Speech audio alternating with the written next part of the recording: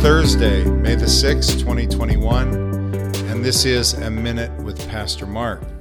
So we finished John yesterday. We got through all of the Gospels, and now we are moving straight ahead as we are trying to work through the New Testament in a year, this year of 2021. And so we move right into Acts chapter 1. Acts 1 has 26 verses in it, and we get an idea right off the bat of the writer of Acts, who he's writing to. So let me tell you, kind of back up and tell you who's writing the book first. So Acts was written by Luke, who also wrote the Gospel of Luke. So he goes and gives us the entire story of Jesus in Luke, from his birth all the way to his ascension. That's how he ends it in chapter 24 with his ascension.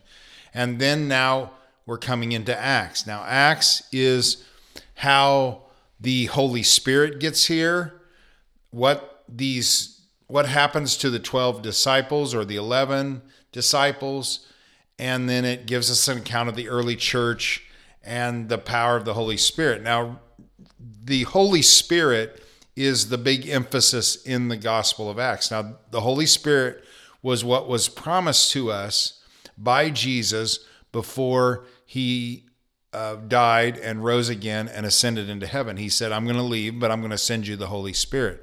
So Luke is beginning the book of Acts by talking about the Holy Spirit and how the Holy Spirit got here.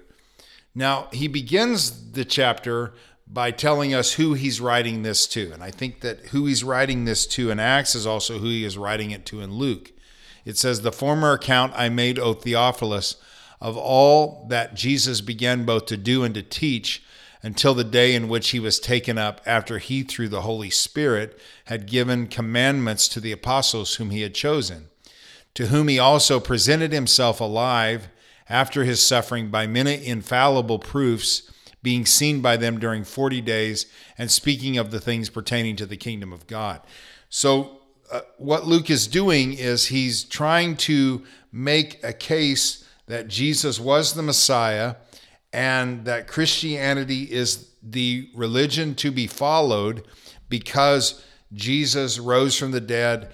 And look at what happened when he rose from the dead and ascended into heaven, and the effect of the Holy Spirit. He really highlights in this book how God takes ordinary people and fills them with the Holy Spirit, God the Holy Spirit, and how that they can do extraordinary things. And really, the Holy Spirit is the key, because he's the one that used these ordinary men to do extraordinary things. And it's the same thing that's true with us today, 2,000 years later.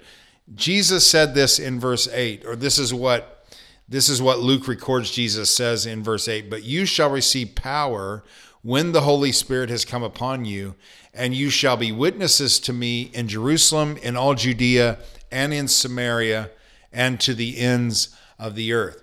So the purpose of us being filled with the Holy Spirit, the purpose of the disciples being filled with the Holy Spirit, is so that we can live out our faith, so that we can share our faith with other people.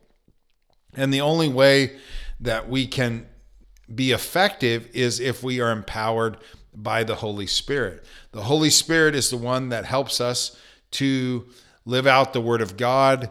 The Holy Spirit is the one that reminds us of the words of Jesus. The Holy Spirit enables us to do things we couldn't do in our own strength. And in doing this, we are witnessing or testifying to the goodness of God and the gospel of Jesus Christ, the good news of Jesus Christ, that there is hope for all men's sins, and that hope is Jesus. And that's the purpose of the Holy Spirit. The purpose of the Holy Spirit is to help us point people to Jesus. And that's what you need to get through your day. That's what you need to do with whatever you're facing today, is you need help from the Holy Spirit. And if you're saved, you have the Holy Spirit.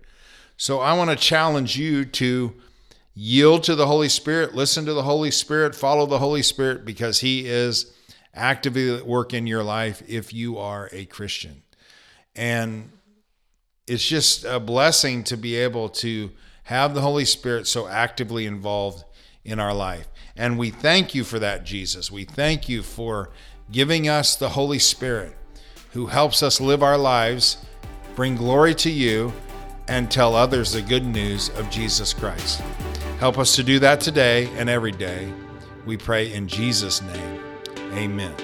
Well, you guys have a great day. I'll see you tomorrow, the last day of the week, as we jump into Acts chapter 2.